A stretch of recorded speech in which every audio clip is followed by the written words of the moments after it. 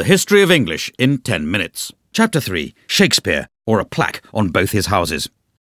As the dictionary tells us, about 2,000 new words and phrases were invented by William Shakespeare. He gave us handy words like eyeball, puppy dog and anchovy, and more show-offy words like dauntless, besmirch and lacklustre. He came up with the word alligator, soon after he ran out of things to rhyme with crocodile.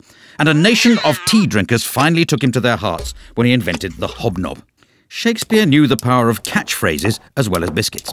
Without him, we'd never eat our flesh and blood out of house and home. We'd have to say good riddance to the green-eyed monster, and breaking the ice would be as dead as a doornail. If you tried to get your money's worth, you'd be given short shrift, and anyone who laid it on with a trowel could be hoisted with his own petard. Of course, it's possible other people used these words first, but the dictionary writers liked looking them up in Shakespeare because there was more cross-dressing and people poking each other's eyes out.